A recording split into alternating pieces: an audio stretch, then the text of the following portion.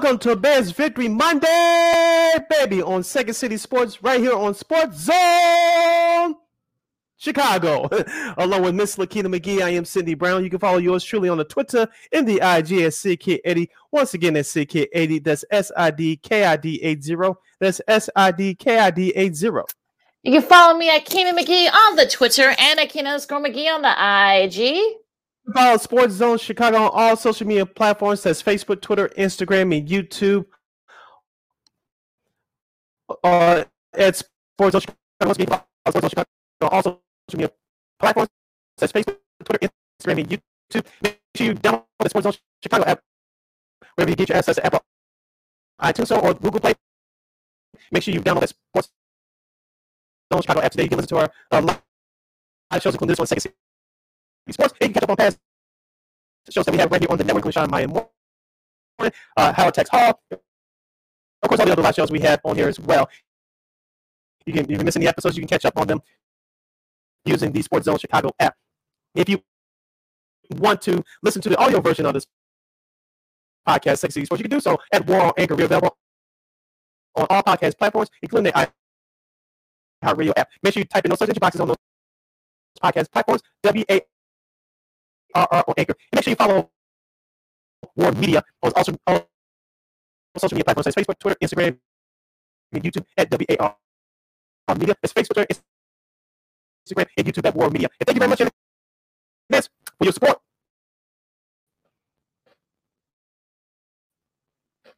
Unmute yourself, Miss Lakina. You think I'd be used to that by now. Like, share, subscribe, and tell your friends. Well, unapologetically fun, we have very different opinions. Lakina, I want to start off by congratulating the Chicago Bears by defeating the Cincinnati Bengals 20-17 on the lakefront. For what? For what exactly? It is real. Yeah, it's real, folks. It's not fake. The Bears did defeat the Cincinnati Bengals 20-17. If you listened to our last show on Friday, yours surely, out of the three of us, along with our good friend Christine Manico, who's coming up this week on our next show to pick games for Week 3 in the NFL, yours surely took the Bears. As I told you on Friday, the teams that lose big in prime time usually show up the next week. Of course, it had a lot to do with the opponent, but the Bears did show up. They did defeat the Bengals, and I told you it was going to be by a field goal. No, they didn't score on the last second field goal, but I told you it was going to be by 3 points, and that's exactly what happened. Starting quarterback Andy Dalton had the first touchdown of the game. He had a 12-yard completed pass to Allen Robinson. After that, he ran 2 times for 25 yards. The second run, which injured his left knee, he did come back in the game, but he eventually had to leave the game, thus throwing in Justin Fields. Now, Justin Fields did look good, Lakina, except for the interception late in the game, which helped tighten things up there for the Bengals. But, Lakina, I am encouraged by what I saw from Justin Fields. What did I ask during preseason? We all know that Mr. Fields can run out of the pocket. I want to see if he can have that strong arm mentality, if he can throw it downfield. He did show it yesterday. You saw it a little bit here and there in the preseason, but he showed it yesterday, I believe, with timing and more reps with the first team, which I assume he's going to get up at Hallis Hall this week. He could be something special. Now, it's going to take some time. I know Bear fans don't want to hear this, but it's going to take some time for Mr. Fields to adjust and get acclimated with the ones. But as I said before, the road to redemption for the Bears will start when Justin Fields gets in there full time. It may happen this upcoming week if he gets his first start against the Cleveland Browns on the road. Well, here's the whole synopsis of this whole game, because it was like I said, all that was missing, and I tweeted out yesterday. All that was missing was the circus music. It was just terrible, on both sides and on all fronts. Okay, you beat the Bengals. Good for you! Yay! Bravo! Yeah. Okay. Good. You sacked Joe Burrow 4 times. You intercepted him 3 times. You had a pick 6. Okay. Yeah. Okay. Eddie Jackson. Okay. Yeah. This week you actually looked good. Let's do this against a better, O-line and such. So I'm not. Look, you're not going to get any flowers. You're not going to get any bouquets from me. Being a team that let's be honest, they're still not there yet, and they're still kind of like on the up and up for the Bengals. But okay, yeah, look, Justin Fields, I'm not worried about him. Okay, yeah, he didn't have his best game. Like, he's a rookie. Okay, whatever.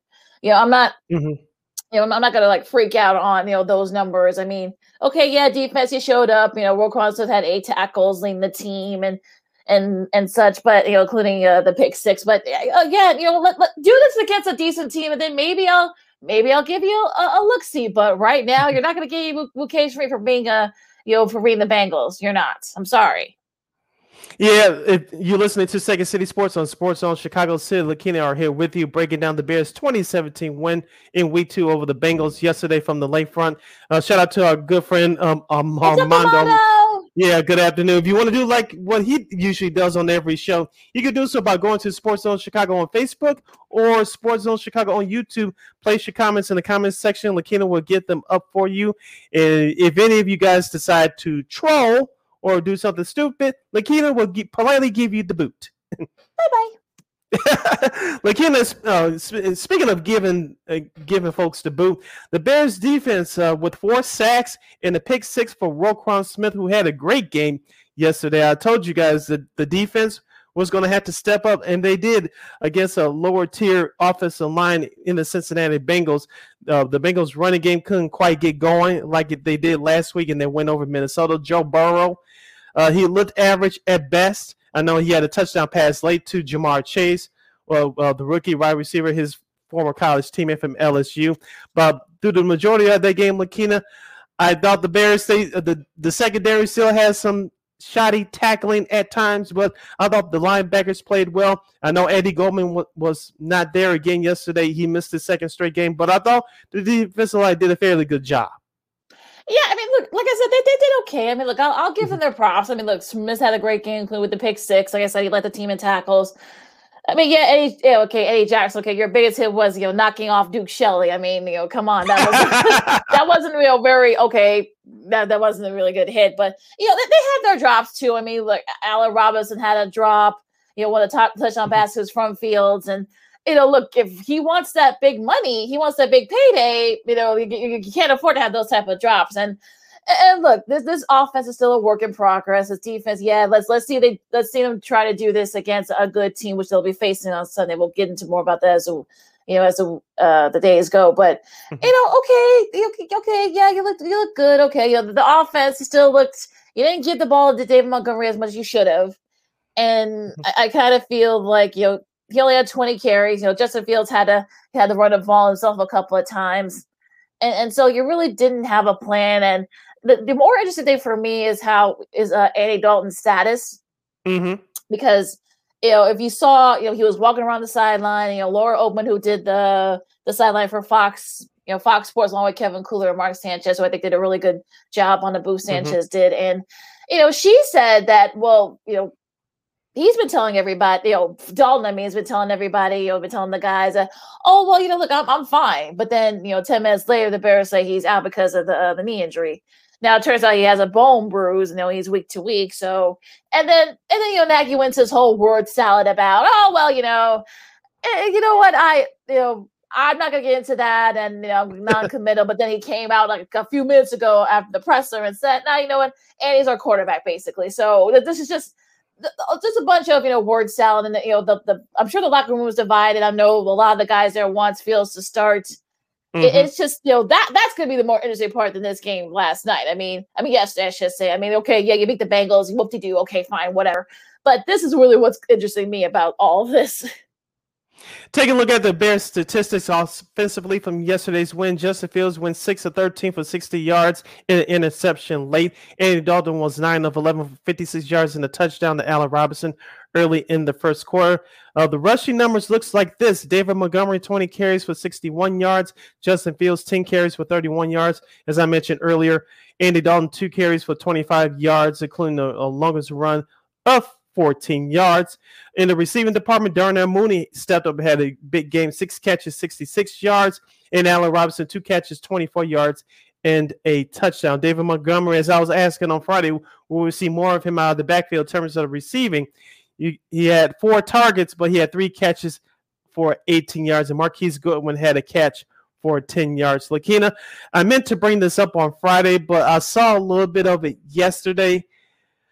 And not necessarily from the tight end position. You notice I didn't read any statistics from the tight ends because they didn't receive the ball. I wanted to bring this up on Friday. Will we see more of play action, especially after the game that David Montgomery had last week, over 100 yards rushing?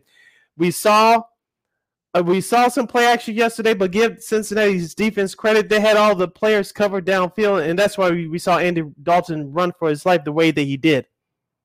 Yeah, it was. And I think I'll also, mention that I think Kmet had like one catch, but it was, it didn't go for anywhere. And like our buddy, Antoine, Mr. Showtime Ward, commented, Showtime! Yeah, 2 big drops from Mooney and Robinson. He said that worries him. And look, look, this is unfortunately this team is still a work in progress. I mean, you still we'll see how if Fields does end up starting against Cleveland on Sunday. Which he should, no matter what happens to Dalton. Well, again, like these are the Bears we're talking about here, folks, and I know. You're, especially with that person we just saw earlier this morning. Not earlier this morning, about an hour ago. You're not going to get much from Nagy. So I think this whole thing, it's going to divide the locker room. It might end up, I don't think it's going to result in anything horrible, but the consistency of it, bringing Fields in, every few plays, for packages and blah blah blah. It's gonna get tiring. You can't. I was doing I was doing like an after show with our buddy Kyle Means and Joe over Warren Media, and it's just we all said the same. The 3 of us all said the same thing, that this is, you can't get away with this. Assuming if Dalton's still healthy, you can't get away with this. As we get into the season, you got 17 games now. Teams are gonna latch on to it. They're gonna catch up to it, and look, okay, yeah, Fields didn't have his best showing, and look, let's remember he's a rookie.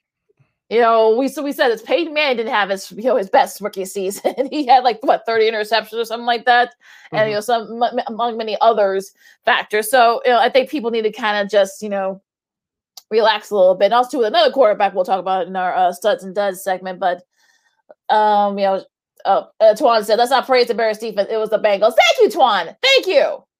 Thank you, Twan. That's why we're friends. Thank you, Twan, for saying this, because I think that's the thing that people are missing. That it's the Bengals. It's the Bengals. Come on now. Well, I guarantee you this: if the Bears were giving up 300 yards or 400 yards of total offense, will be hammering right now like we did last week against a better opponent in the Rams. So I'm not saying this defense is 85. I'm not saying this defense is better than last year's defense, which carried them through the first half of the year. But they did do what they had to do yesterday against a lesser opponent. That's what we expected, and that's what happened. So I'm with you. Let's not overreact, but I'll give them their just due, like you said a few moments ago. Let's give them their just due. And speaking of giving people their just due, Royal Crossman had a sack yesterday along with that pick 6 in the fourth quarter. Khalil Mack, is finally nice to hear from him. He had a sack. Robert Quinn, I had a question marks about him ever since last summer when they brought him in, Lakina. He actually showed up yesterday with the sack. It's the Bengals. Silent treatment. It's the Bengals. It's the Bengals. It's the Bengals. And but he still did something. He showed up on the session besides my TV screen yesterday. Look, he made a bold-headed play by tackling Burrow. Burrow was basically daring him to tackle, and yes, some of it might have been a good acting job on Burrow's side, but you're a veteran, Quinn. You don't do that. And the official was right there. He's gonna call. They're gonna call it every time. So that was a boneheaded move there. But okay, good. That's nice. I mean, look, I'm not, like I said before, if they can, do this type of, game plan against the Browns, they probably can't. I'll give them their due. But right now, okay, you beat the Bengals. You're 1-1. You'll be tied for first place in the NFC North by the end of the night tonight. So, okay, good for you. Give them, some, bouquets of flowers. You're listening to Second City Sports on Sports Zone Chicago, along with Lakina McGee. I am Sidney Browns. We break down the Bears' first win of the season in their home opener yesterday at the Lakefront, defeating the Cincinnati Bengals 20-17. On the flip side, Lakina for the Bengals, Joe Mixon carried the ball 20 times for 69 yards. Receiving, Tyler Boyd had the biggest day of them all, 7 catches for 73 yards. T. Higgins had a touchdown late in the game. He had 6 catches for 60 yards. Jamar Chase had a touchdown late, 2 catches for 54 yards. And as I looked at the game yesterday, Lakina, at least the first 2.5 past 3 quarters. The Bears defense, besides the shoddy tackling at times from the Bears secondary, they did hold Joe Burrow to mediocrity at best, slightly below. Now, like I said, I'm not saying this Bears defense is back yet. Let's, forgive her what they did last week at Los Angeles, but they did hold Joe Burrow down to what he did last week in their win over the Vikings. Yeah, I mean, okay, they neutralized Mixon. They kind of stalled him for a little bit. He only had 69 rushing yards, and okay, that's good. That's a good thing. And plus, too, some of those throws by Burrow, you can kind of tell that. Remember, he didn't play a full season last year, so you can tell that some of those like a rookie would. Well, especially that last one, the road caught, it was like right to him, and he didn't get any help, from either Chase or Higgins, and some of those throws. Now he did get it together a little bit, but it was kind of too little, too late after that. But I mean, okay, again, I have nothing else to say about this game. I mean, okay, you beat the Bengals. Okay, let's move on to the Browns, and this is sort of when we'll see how good this team really is. And our buddy Antoine Showtime Ward chimes in again. I do believe that it should be Dalton's job until he loses it. However, there should be packages for Fields consistently in certain situations and not just random moments of the game. That's what we talked about on Friday, Lakina. Would Justin Fields get on the field more than 5, 6, 7 snaps? Of course, Andy Dalton's injury changed all that. And so we saw Justin Fields for the majority of the game yesterday. As we said before, he still has some things to learn. It looks like the young man wants to learn, and his practicing habits are great. His attitude is great. Despite what the injury status for Andy Dalton is, me personally, Justin Fields should be your starting quarterback going forward. Now, I think this was the Bears' plan all along. If Andy Dalton's in there, it gives the Bears the best chance to win. If Justin Fields is in there, you signaling that you're rebuilding. As we said before, we don't want to go too much into this, but the Bears are in a transition mode anyway. So Justin Fields is your franchise quarterback. Him sitting on the bench for a long time will not help, but he eventually will need some experience. And that's what happened yesterday. I know some folks don't want to throw him in there next week against Cleveland, but if Andy Dalton's healthy enough to play and that happens again, what happened yesterday is really null and void.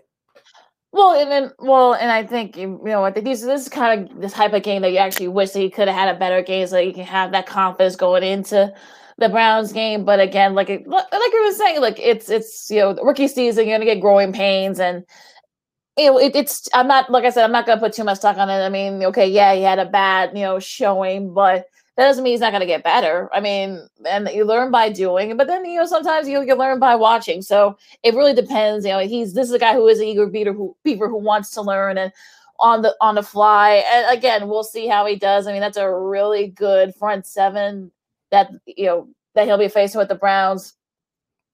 But I know they lost one of their. I know they lost one of their top guys, Josie Jewell, for the season to a torn pec muscle, so he'll be out. But they still got a really good front seven. The Browns do. So, I mean, look, you learn. You want to throw him to the wolves, fine. But I just think that you just gotta ease him in. I think.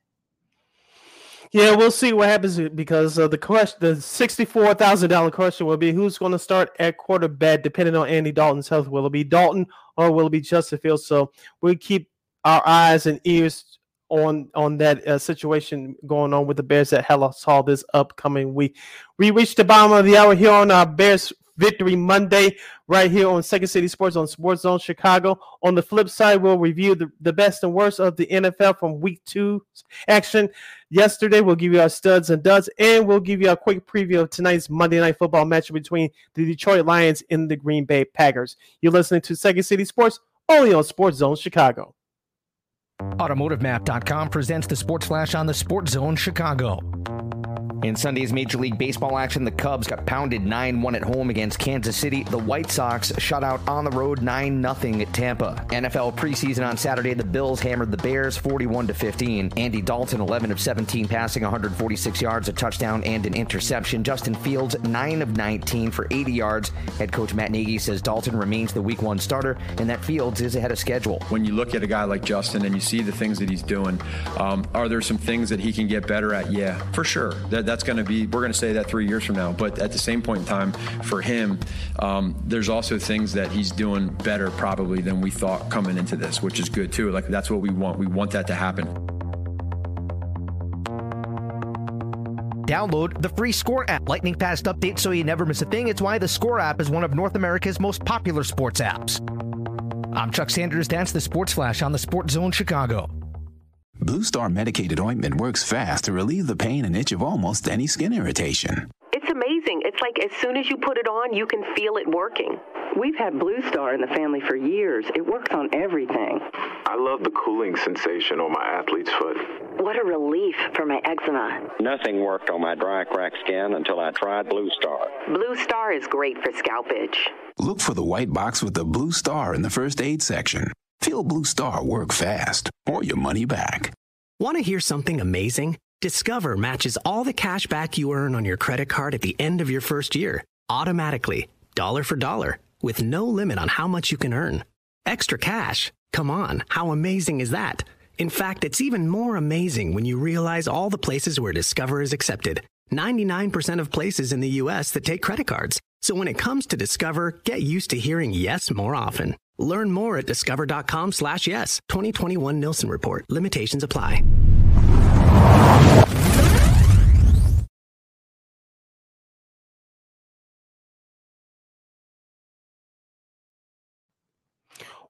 Welcome back to Second City Sports on this Bears Victory Monday on Sports Zone Chicago. Along with Lakina McGee, I am Sydney Brown. Let's transition over to Week 2's action from the NFL from yesterday. Lakina, let's start out in Philadelphia. The San Francisco 49ers are 2-0 after a 17-11 victory over the Philadelphia Eagles. Lakina, I did watch the majority of this game in its entirety via my computer. Mm-hmm. It was 7-3 at halftime. Jimmy Garoppolo threw a touchdown pass. Like he threw another one in the fourth quarter. Couple things that jumped out to me. The Philadelphia Eagles couldn't punch the ball in at the goal line. They couldn't run the ball with any consistency. And the 49ers, people talk about them escaping Detroit with the win last week, which they did. They really escaped Philadelphia with the win yesterday. If the Eagles were more consistent on offense, they would have won the game. You know, I picked them to win on Friday, but they really disappointed me on offense yesterday. Brandon Graham, their defensive captain, he suffered a torn ACL, so he's out for the year. Philadelphia just couldn't get anything going offensively. Yeah, it was just like they stalled a lot of drives. I think, Hurts did what he needed to do, but, they were stopping Greg Ward, a couple of times, and, that didn't work. And it just couldn't get anything going offensively. And look, San Fran did just enough to win. I mean, Garoppolo wasn't flashy, but, like I said, I mean, he did just enough to win, and, Lance wasn't out there, but I guess this is the kind of game that you want if you're San Fran. I mean, kind of like, you tough it out and you grind it out. So, they did just enough to win, and look, there were nothing. I'm sure Kyle Shanahan will be the first to tell you that it wasn't the best performance, but they did just enough to win that game. So it is what it is. Speaking of the Chicago Bears, next opponent, the Cleveland Browns got by the Houston Texans yesterday, 31-21. Baker Mayfield, 213 yards and a touchdown pass. Nick Chubb, 11 carries, 95 yards, and they score. Tyrod Taylor for the Houston Texans. He injured his hamstring. He's day-to-day. It looks like he may not play in their Thursday night home game against the Carolina Panthers. Lakina, Houston did cover the spread, I believe. They did cover the spread because they were under 13, 14-point underdogs. They lost by 10. But Cleveland, they were in the battle for the first half of their game, but they pulled away late. Yeah, they did. And look at the Texans. The Texans gave them a run. There were a couple of things that happened during the game. David Culley, who's of course the rookie head coach there, I guess he declined a penalty, to go, which would have been, 4th and 2. He decided not to, it was just a very strange, play. You have to see it for yourself. But because I watched a little bit of that game live, and it was just a very odd showing there. But again, look, I think Cleveland wanted to win this game for just the fact that, especially since they should be 2-0 because they let that Chiefs game slip away. So. Again, you just enough to win. It's fine. I'm not gonna, harp on it too much for the Browns. I mean, they didn't look ahead, so it's okay. It was the Los Angeles Rams going to the East Coast and picking up a 27-24 victory over the Indianapolis Colts. Lakina, the Indianapolis Colts had 7 chances. I was watching some of this game live via my computer. They had like 7 to 8 chances to punch the ball at the goal line. They couldn't get it done. They actually took a brief lead in the fourth quarter after that Johnny Hacker Rams special teams mishap, fumbling a punt attempt. And the Colts took the lead, but Carson Wentz went out with another injury to his ankle. The rookie quarterback Eason had to come in. It looks like Indianapolis started to, after struggling in the first half, the second half, they started to get it together offensively, but they just couldn't hold off the Los Angeles Rams. Jalen Ramsey used to be number 20, now number 5. He made the game-saving interception late. The Rams defense held up, but it was Darrell Henderson which got the Rams offense off the ground. He had 13 carries for 53 yards in a score. It wasn't the yards. I know people want to look at it and say, sorry, well, he only had 53 yards, but he was effective throughout the whole game. And shout out to Cooper Kupp again with another 100-yard receiving game and a score. I mean, Henderson, did enough to keep the drive moving and kept Wentz and the Colts off the field. That's what you want. Exactly. And look, I mean, the defense, they did just enough. I mean, Ramsey had that, game-clinching interception. And look, I think, the Rams, they kind of let that game kind of catch up a little bit. They kind of, let the Colts catch up. But, Wentz got banged up and they couldn't, they really couldn't muster up, a drive together with Easton on the field. So, the Rams started, this is the 4th straight year that the Rams are starting, 2-0.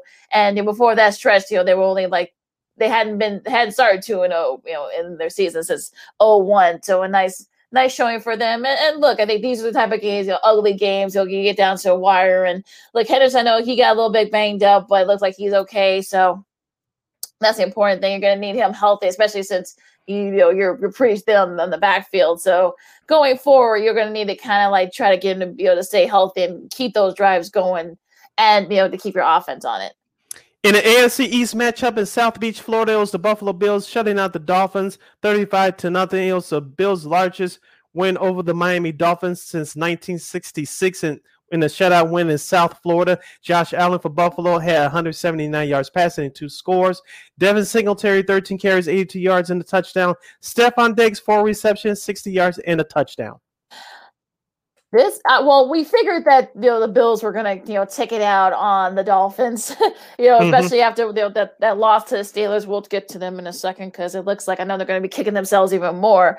But there was some time unfortunately Tua went out with an injury with bruised ribs, so he might not play on Sunday. But look, they did just enough to win. The Bills did. I mean, they just just hammered the Dolphins from the word go. The defense, made sure that they weren't that the Dolphins couldn't do anything, even when Tua got out and Brissett had to come in. I think this is sort of I think Bills fans are saying, look, this is more like it. So a great showing by Buffalo. Another AFC East matchup took place in New Jersey. The New England Patriots defeated the New York Jets 25-6. Zach Wilson, the rookie quarterback from the New York Jets, had a terrible day with 4 interceptions, even though he passed for 210 yards. Damian Harris, the running back for the New England Patriots, had 60 carries for 62 yards, including the best touchdown run so far this season early in the game. Braxton Berrios for the Jets had 7 catches for 73 yards. Yeah, I mean, look, this is like I think their 9th straight win over the Jets. 11, I should say, over their 11 straight win over the Jets. That's high for the longest win streak versus a single opponent. With joining Chiefs over the Broncos, that could change, and also Eagles over the Jets. So this is look, Zach Wilson. Look, you're gonna have growing pains. I know Jets fans are already like freaking out and having buyer's remorse, but I think he'll get better. I know he only had like 3 when he was at BYU last year, so probably not used to that. But look at again, like I said, the Patriots have the Jets numbers. So again, this is really Mac Jones is still didn't he didn't throw like 2 or 3 touchdowns, but he didn't make any mistakes. He was sacked 3 times, but I think this is if you're Bill Belichick, that's why you picked him to be your starter, to kind of not make any really bad mistakes. And one of the top 2 upsets of the day was the Las Vegas Raiders getting by the Pittsburgh Steelers on the road 26-17. Derek Carr had 382 yards passing and 2 touchdowns. Najee Harris for Pittsburgh had 10 carries for 38 yards. Henry Ruggs III led all receivers with 113 yards on 5 catches for the Raiders, and he had a touchdown. Lakina, I know most of the country watched that game, including us here in Chicago on CBS. Ben Roethlisberger, as I believe he's on his last legs as a quarterback for the Pittsburgh Steelers, he really got roughed up yesterday, including a couple of shots to the head. I'm surprised that it was not a penalty thrown on either one of those shots. He really got rubbed up yesterday. Deontay Johnson, their young wide receiver, he went out with an injury as well. It was just a rough day for the Steelers. And that 46-yard, touchdown, pass to Ruggs. Ruggs the third, was actually tied for the longest via air yards, I should say, for Carr. And look, I'm not going to say that the Raiders are going to win the division, but look, I think they're showing you that at least for right now. I mean, they're actually been pretty good. So we'll see how the season goes. But again, so far so good for the Raiders. Yeah, they didn't let that Monday Night Football win get to their head and then travel to the East Coast. They overcame those obstacles and got the job done. It was the Carolina Panthers 26, New Orleans Saints 7. Jameis Winston did not have a good game. I'm not going to say that this is going to be him for the rest of the year. As we told you guys, the first 2 weeks of an NFL season is overreaction. I'm not going to overreact to what happened with Jameis yesterday. It was not a good performance, but it was a whole lot more factors why the Saints lost that game. Sam Darnold for the Panthers, 305 yards passing, 2 touchdowns. Christian McCaffrey, 72 yards off 24 carries and a score. DJ Moore had 8 receptions for 79 yards and a score. The defense for the Panthers stepped up, obviously, big time. Well, and also, too, like you said, to those circumstances, like half their coaching staff, had to stay home because of, COVID. There was a COVID outbreak among them, and you can kind of say that played a little bit of a part, but again, I think that was just a letdown after that dominating performance against Green Bay last Sunday. And the Panthers, look, the schedule sets up for them to perhaps maybe make a run. I'm not gonna say they're gonna go undefeated, but Darnold, it looks more comfortable on offense. He did have an interception, but okay, you're gonna loss on that. And the defense, again, nothing. These are not like the defense from a few years ago, but they've got some players on there. So I think I need to see more. They had a couple interceptions, including one from J.C. Horn. I mean, I don't, like I said, I don't know what to say about this Panthers team. Are they kind of like, I'm not gonna say they're gonna be the team to beat in the NFC South. We'll get to the defending champions in a second, but I think for right now, look, they seem to be batting by whatever Matt Rule's selling. So. As you mentioned, it's so far so good. It is working. In last of the noon games, Vic Fangio, the head coach of the Denver Broncos, we said coming to the season that hot seat could get hot for him in his 3rd year at the helm. Well, that hot seat is cooled off, at least for the moment.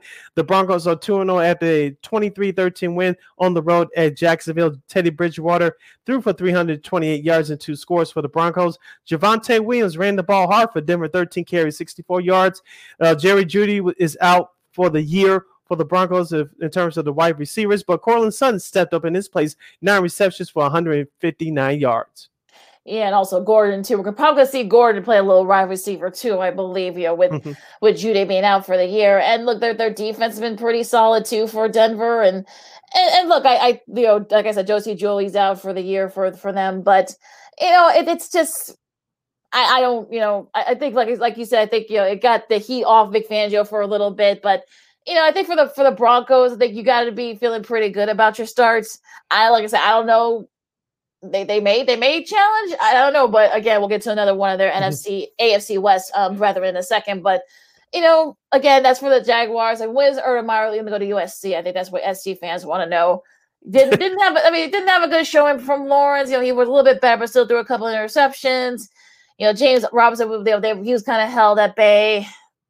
There's really nothing you can say about the Jaguars. They might end up winning 1 or 2 games this year. I don't know.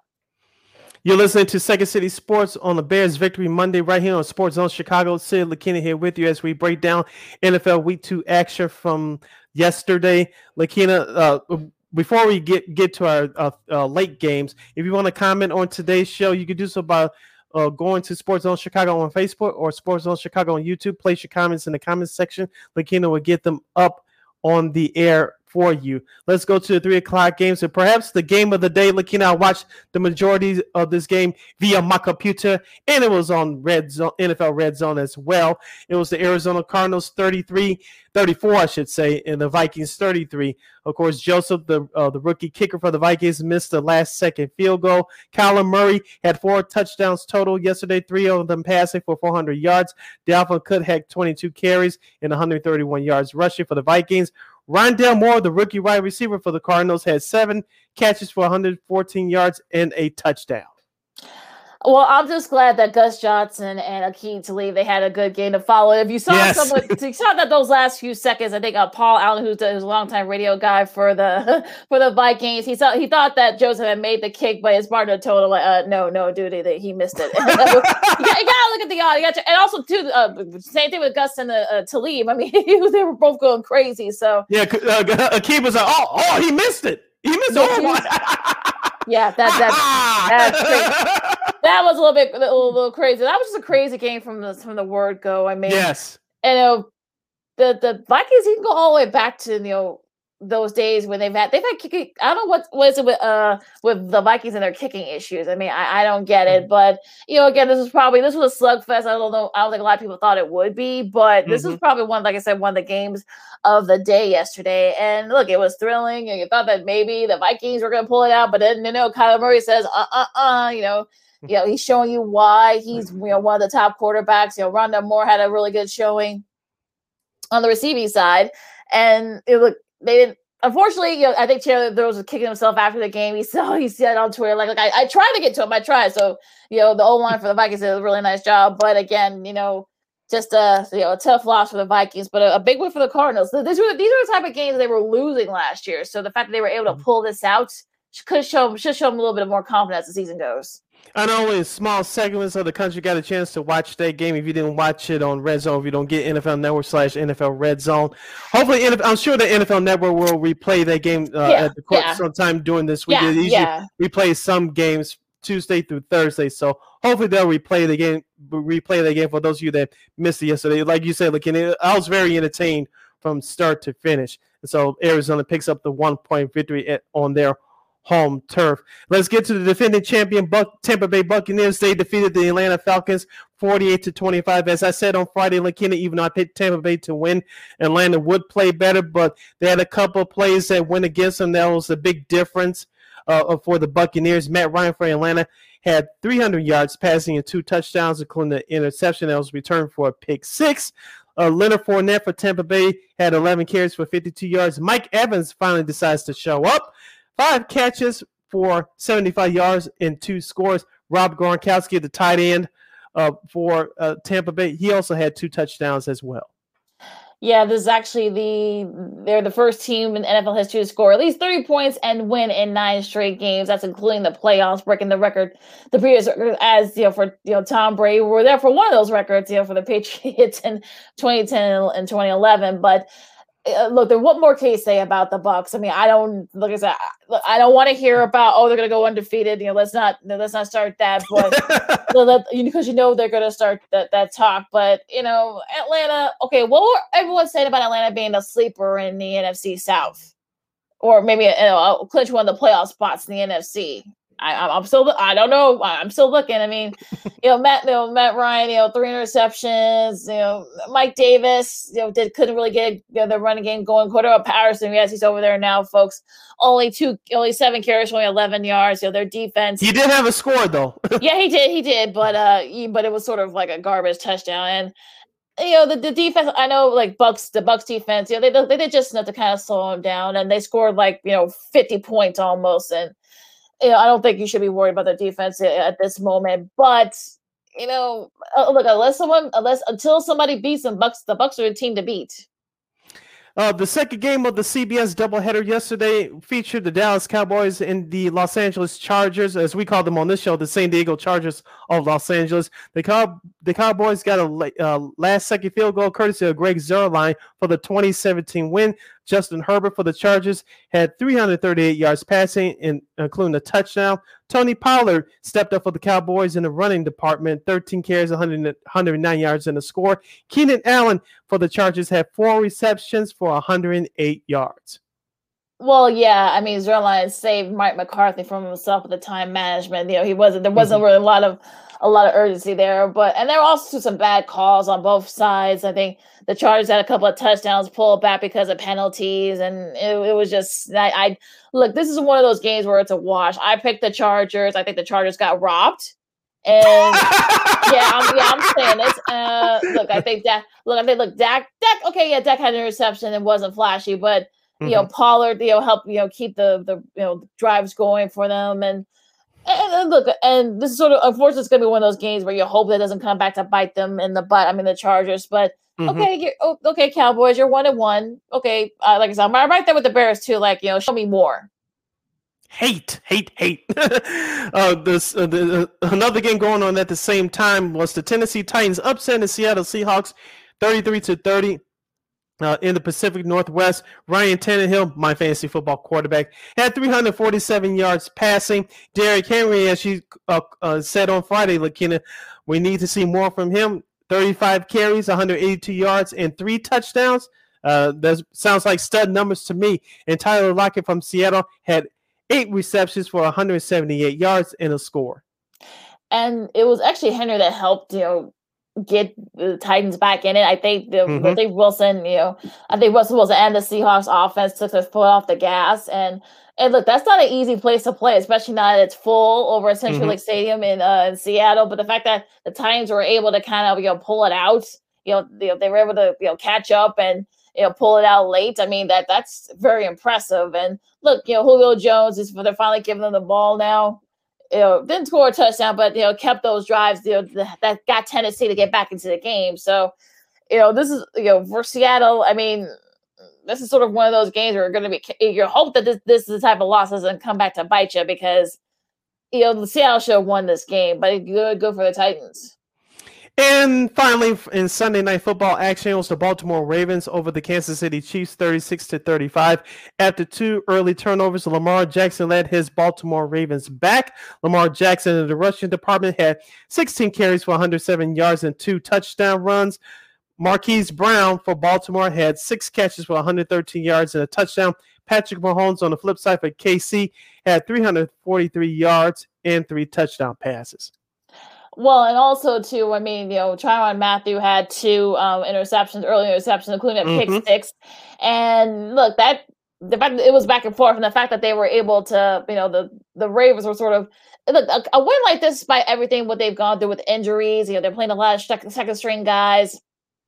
Lamar Jackson ran for 107 yards, including that game-winning touchdown that sealed it. And if you saw, the GIF, during that last drive. Of course, it's sort of like the mouth, reading, John Harbaugh's lips seen around the world. I've been a few, I think about over 3 million times. And when you can read his lips, he said, "Look, Lamar, do you want to go for this?" You couldn't, they didn't show Lamar, but Jackson said yes, and he said, "Let's do it." And these are the type of wins that could be a good stretch for them. This could probably lead to something because. Look, Murray's has some really solid runs. Freeman has some solid runs. Once you get them acclimated, you got also 2 Tyson Williams as well. This is sort of like a thing that can kind of, get something going. So we'll see. And look, if you're the Chiefs, you're sort of like, why did you give it to your MVP? Why did you give it to Mahomes? So this was actually a really surprisingly good game. And I think people were surprised by that score.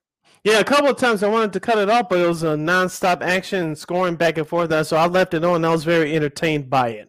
You're listening to Second City Sports on Sports Zone Chicago. Sid Lakina here with you as we wrap up our football power hour. We do this every Monday, first hour of the show during the football season. Lakina, since we have a couple of minutes left, let's get into our studs and duds from week 2 before we give you a quick preview of tonight's Monday Night Football action. Let's start with you, your 3 studs.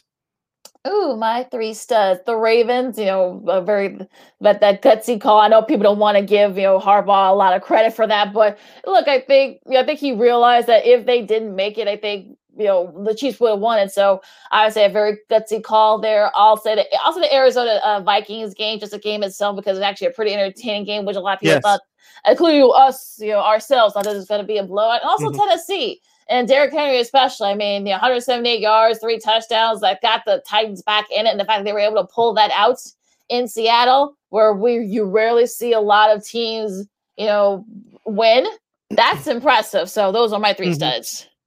Mines are Henry Ruggs from the Las Vegas Raiders with a big touchdown. Kyler Murray 4 touchdowns total, including 3 passing. And I will give my third stud to, let's see, drum roll, please. It will be Mr. Derrick Henry. Okay. All right. What are your duds? Duds. Oh, actually, a bonus stud. Before I get to my duds, a bonus stud. Arizona Cardinals head coach Cliff Kingsbury. They had 2 timeouts remaining before Minnesota was going for the game winner. I was yelling at my laptop, "Call timeout! Call timeout to freeze the kicker." Cliff Kingsbury is a way smarter man than me. He didn't do it. Joseph, the kicker for the Vikings, missed the kick. There goes the result. So Cliff Kingsbury gets a bonus stud from me. Cool. All right. Now, what are your duds? Duds, Robert Quinn from the Bears with that stupid penalty. So that's self-explanatory enough. The New York Football Giants from Thursday, they actually was in the control of that game, but your defense stinks, and I no. So that'll get my second dud. And, of course, my third dud will be the Jacksonville Jaguars. I thought they would have a better start to the season. I didn't think they would go 2-0 like some people had predicted, including Colin Cowherd, but neither here or there. So those will be my 3 duds. Going to that game, DeMarcus Lawrence for me in that Giants game, went off sides that gave Washington a mulligan, and they were able to pull that out. And it doesn't have to be able to nail that game-winning field goal. So, that's a dud for me. What's another dud?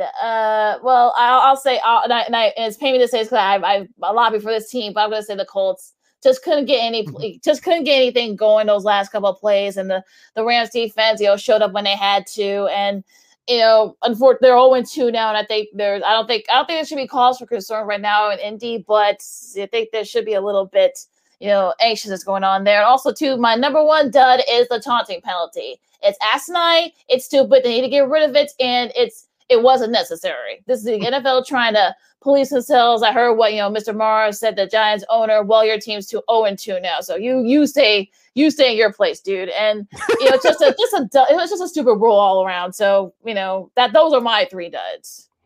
All right, since we have less than a minute left in this segment, let's preview tonight's game quickly between the Green Bay Packers and the Detroit Lions. That's the Monday Night Football game tonight on ESPN at 7 o'clock Chicago time. The game will be taking place from Lambeau Field. We all picked Detroit on Friday. Run that back. We all picked Green Bay. Sorry, that's why we have senior right as you turning quote-unquote 30. But we all picked Green Bay Lakino on Friday. I'll give my quick keys for Green Bay. Run the football with Aaron Jones. And let's see if Robert Tonyan, their tight end, will be used more, especially in play-action situations. Those are my 2 quick keys for the Packers to pull out the win tonight. Well, I think we're going to see. I don't think it's going to be a blowout because I think Detroit's going to look. These are divisional games, and Detroit's going to be right there. But I think if you're Aaron Rodgers, your people are already questioning your toughness and your commitment. So we might see him have a really good game tonight. And I think this is sort of what's needed, especially since people are actually questioning his commitment. Also, others, other players, Devontae Adams, he doesn't have a contract. So I think this is going to be probably one of those things where I think, if you want the Lambeau fans not to boo you, I think we're going to see it tonight. I think it's going to be a really good game like it usually is between these two because these are old division rivals. But I think the Packers will pull it out. It will be close, but I think they will end up doing it. Stay tuned for more sports and more fun as Second City Sports on Sports Zone Chicago continues with our good friend Lamont Pote, the White Sox beat writer from the Chicago Tribune. He'll hop on with us live from Detroit as the White Sox will take on the Tigers in a 3-game set starting tonight. The matching number is down to 4 for our Southsiders to clinch the AL Central Division title, and we'll have a whole lot more. You're listening to Second City Sports. I'm Sid along with Lakina on Sports Zone Chicago. AutomotiveMap.com presents the Sports Flash on the Sports Zone Chicago. In Sunday's Major League Baseball action, the Cubs got pounded 9-1 at home against Kansas City. The White Sox shut out on the road 9-0 at Tampa. NFL preseason on Saturday, the Bills hammered the Bears 41-15. Andy Dalton, 11 of 17, passing 146 yards, a touchdown, and an interception. Justin Fields, 9 of 19 for 80 yards. Head coach Matt Nagy says Dalton remains the Week 1 starter and that Fields is ahead of schedule. When you look at a guy like Justin and you see the things that he's doing, are there some things that he can get better at? Yeah, for sure. That's going to be, we're going to say that 3 years from now. But at the same point in time, for him, there's also things that he's doing better probably than we thought coming into this, which is good too. Like, that's what we want. We want that to happen. Download the free Score app. Lightning fast updates so you never miss a thing. It's why the Score app is one of North America's most popular sports apps. I'm Chuck Sanders. That's the Sports Flash on the Sports Zone Chicago. Blue Star medicated ointment works fast to relieve the pain and itch of almost any skin irritation. It's amazing. It's like as soon as you put it on, you can feel it working. We've had Blue Star in the family for years. It works on everything. I love the cooling sensation on my athlete's foot. What a relief for my eczema. Nothing worked on my dry, cracked skin until I tried Blue Star. Blue Star is great for scalp itch. Look for the white box with the Blue Star in the first aid section. Feel Blue Star work fast, or your money back. Want to hear something amazing? Discover matches all the cash back you earn on your credit card at the end of your first year, automatically, dollar for dollar, with no limit on how much you can earn. Extra cash? Come on, how amazing is that? In fact, it's even more amazing when you realize all the places where Discover is accepted. 99% of places in the U.S. that take credit cards. So when it comes to Discover, get used to hearing yes more often. Learn more at discover.com/yes. 2021 Nielsen Report. Limitations apply.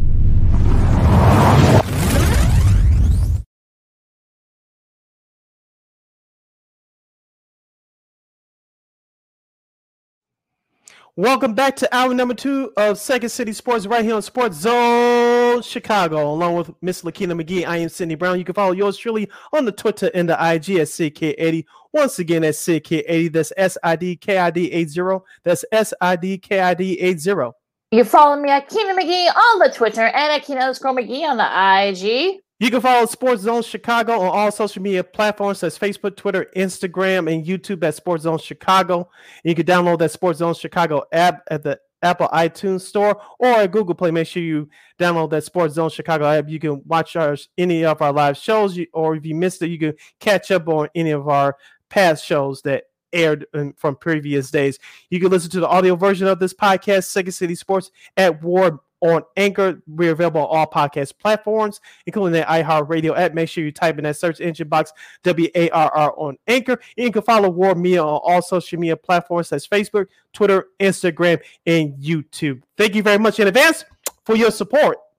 Like, share, subscribe, and tell your friends. And we're going to have some fun as we transition over to talking baseball, in particular the Chicago White Sox. We're going to invite on a friend of the show. He's actually live from Detroit. I'm jealous of him because at least tomorrow or maybe Wednesday, our Southsiders have the potential to clinch the American League Central Division title. The magic number is at 4. He's a good buddy from the Chicago Tribune. He covers the White Sox for that great publication.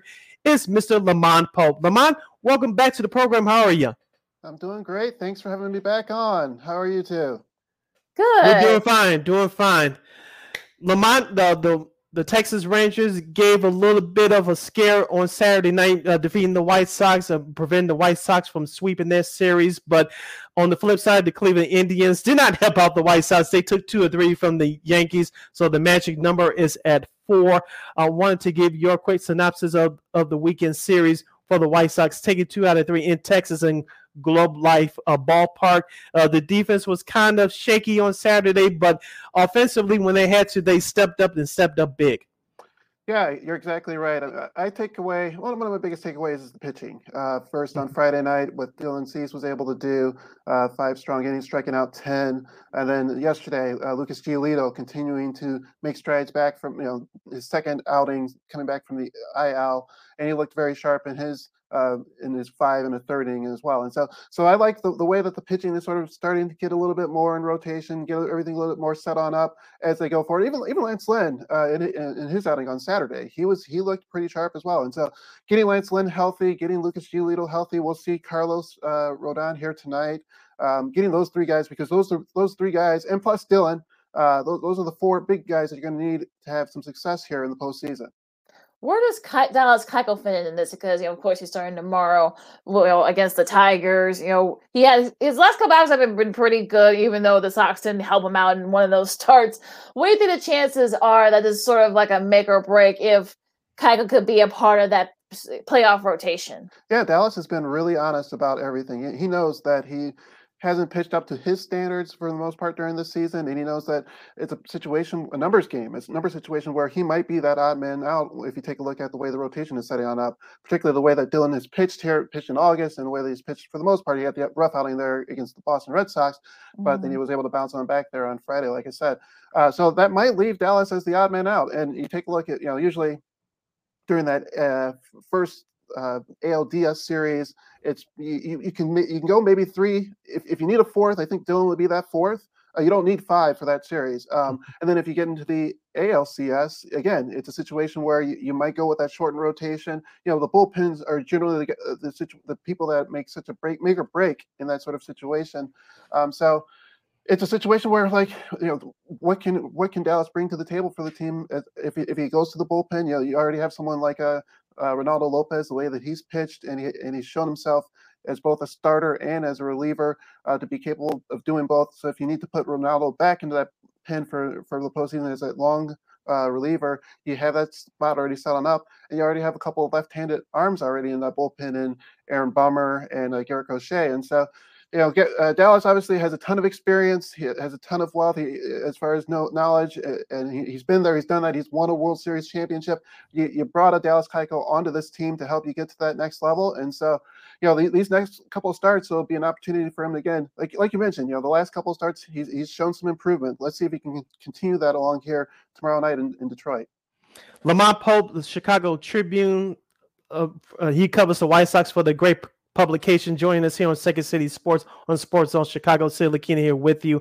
Lamont, you brought up Dylan Cease. My opinion on this show has been he will be my number 3 starter in the American League Division Series. I was at the game a week or so ago against Boston where he didn't have it. I know some Sox fans went to town on him in terms of he's overrated and this and that. And I told people it was just a bad start. Let's see how he does in his next start. Friday night, you were there. He was tremendous with 10-plus strikeouts through 6 innings, I believe. Talk about Dylan Cease. Do you think he can keep this up, heading down towards the home stretch of the regular season?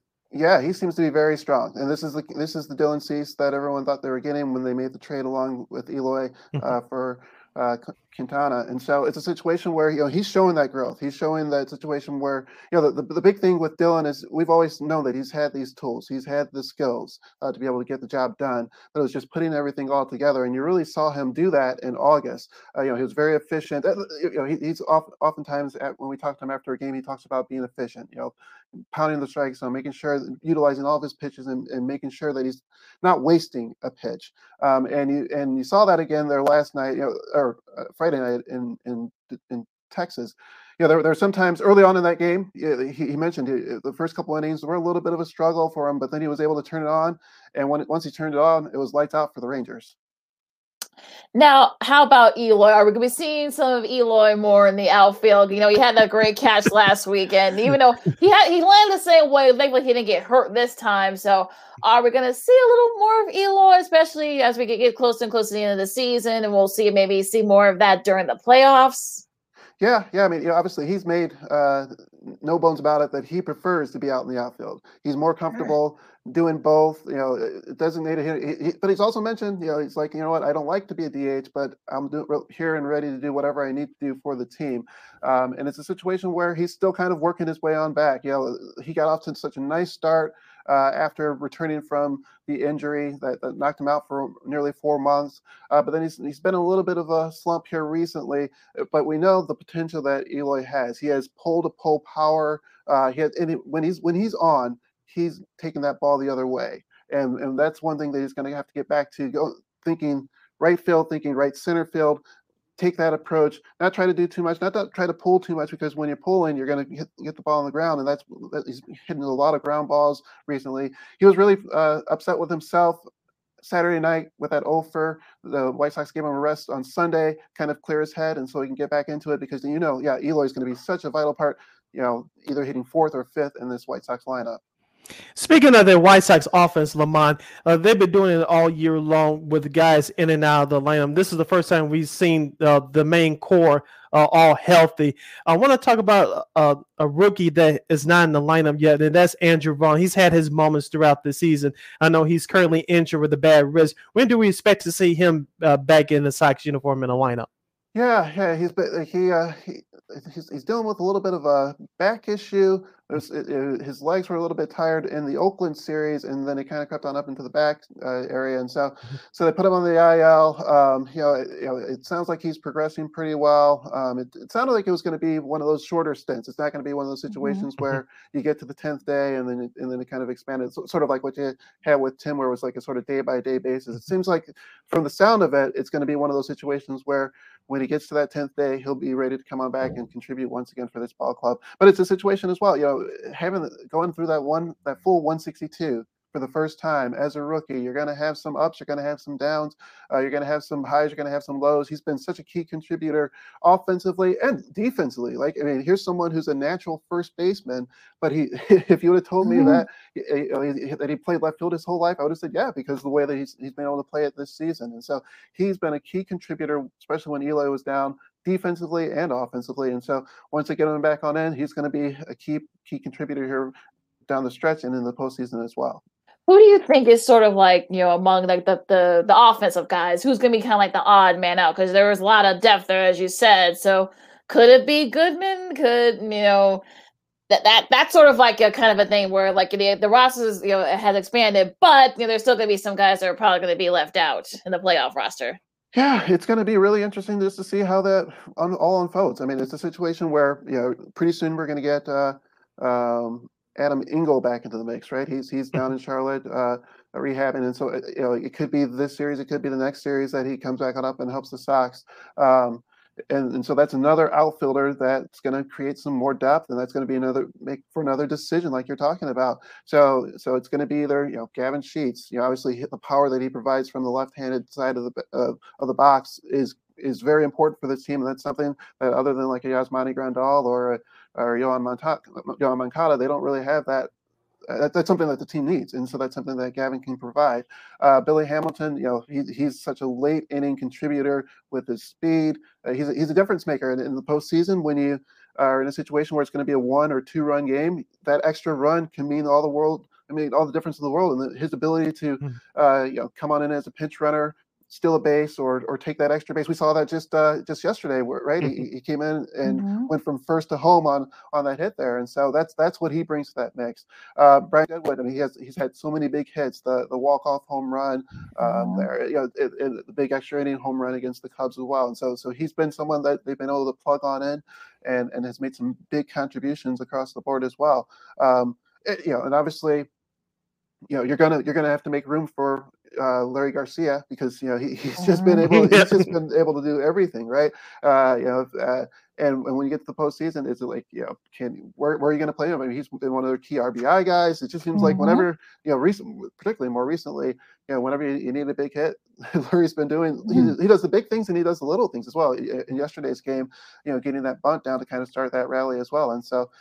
A lot of really tough decisions for Tony to make, as far as who's going to be that person or two from the outfield that's not going to be able to, in that mix there for at least the ALDS.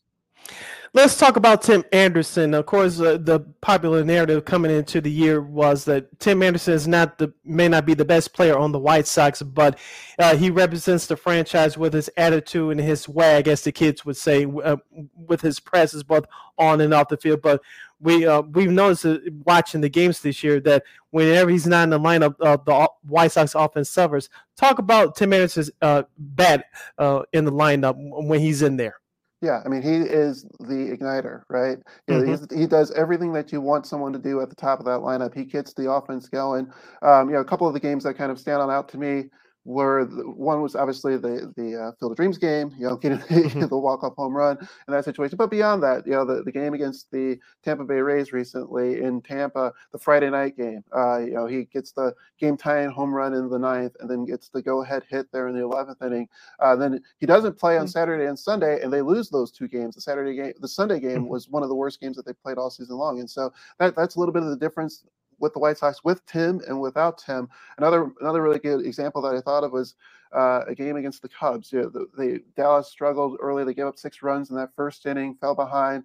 The bottom of the first inning, Tim Anderson comes on up, gets a double, and then he eventually scores. They only got 1 run in that first inning, but the fact that Tim got the ball rolling, they were able to rally on back and win that game 17-13. And so those are the type of things that Tim Anderson sort of provides that offense. He's just sort of like gets the offense going, gets everything going. He's really been one of the more valuable players for this team all season long, and so it's crucial. And I think that's part of the reason why they made sure to just take their time with the hamstring.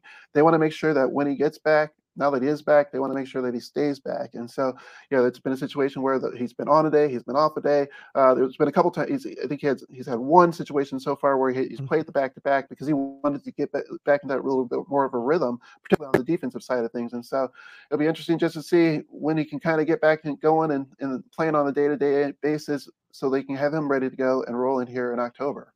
Yeah, we got a couple of weeks left in the regular season.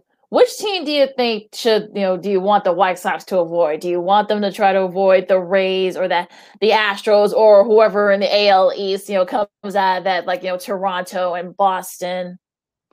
Yeah, I mean, obviously Toronto's been the hottest team right as of late, but this American League is so wide open. There's not a clear-cut team that would be like, man, the Sox really don't match up well with X or match up well with Y. Obviously the Houston series in Houston, they got swept, but then they were able to take 2 out of 3 against the Astros in the first series after the All-Star break.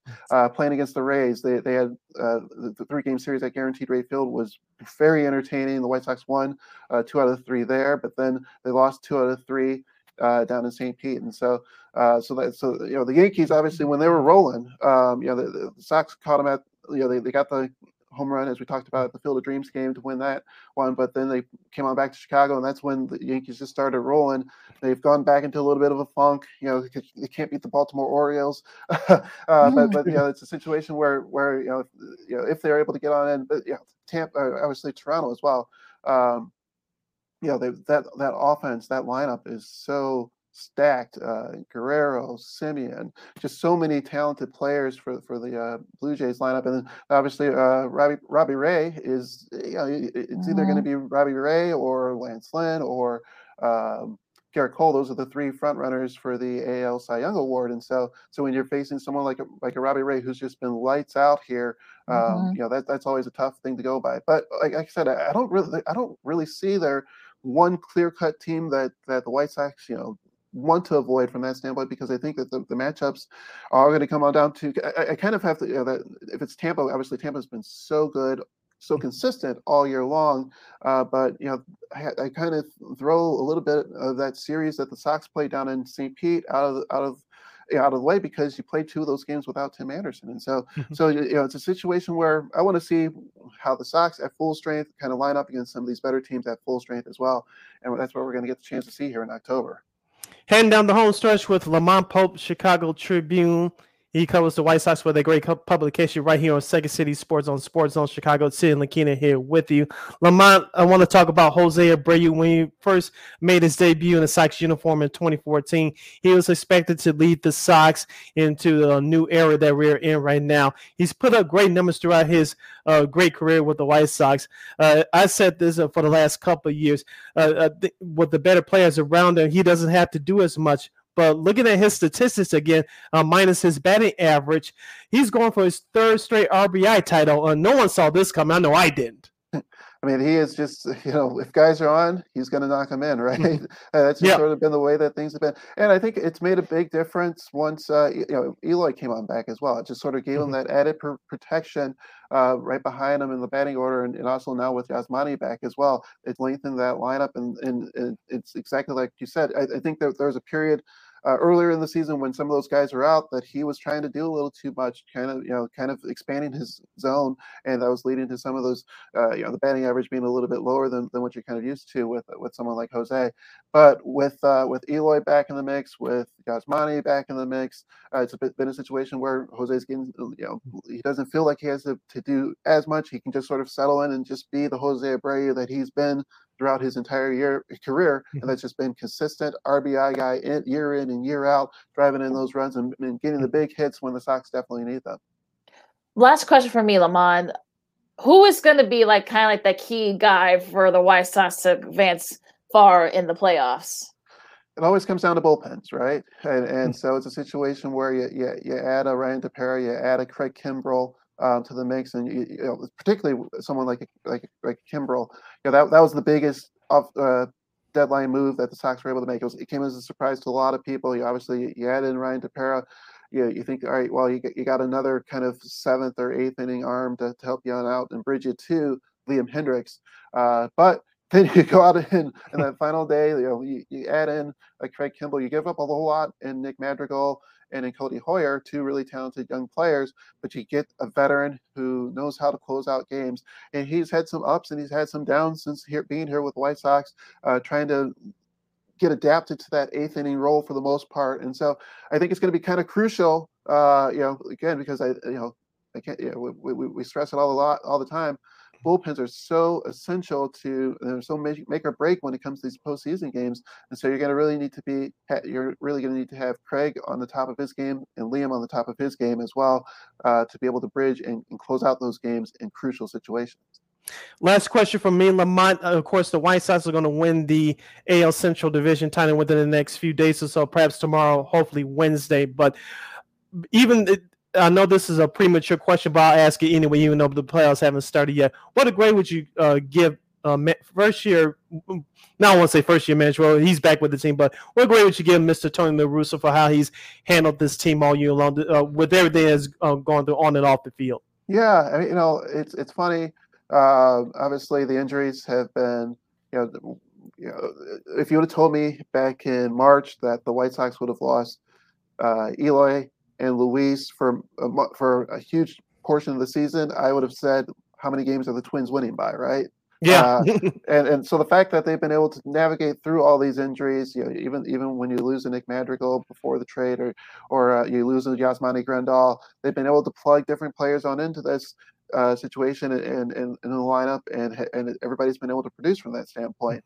Obviously there's been some bumps along the way. We've talked before about the Yermin Mercedes situation. Obviously the situation in Cincinnati, we didn't know the extra inning rule with pitch running for Liam.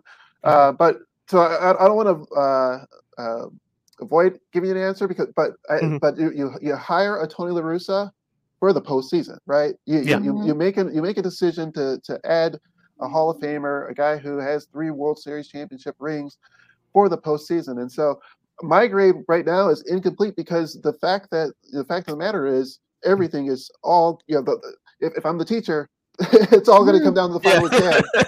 And so how he fares in that final exam is going to be, is where you're going to be able to ultimately kind of have that grade.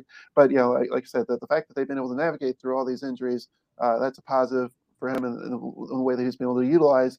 And, obviously the pitching, the pitching staff has been phenomenal, starting pitching for the most part this season.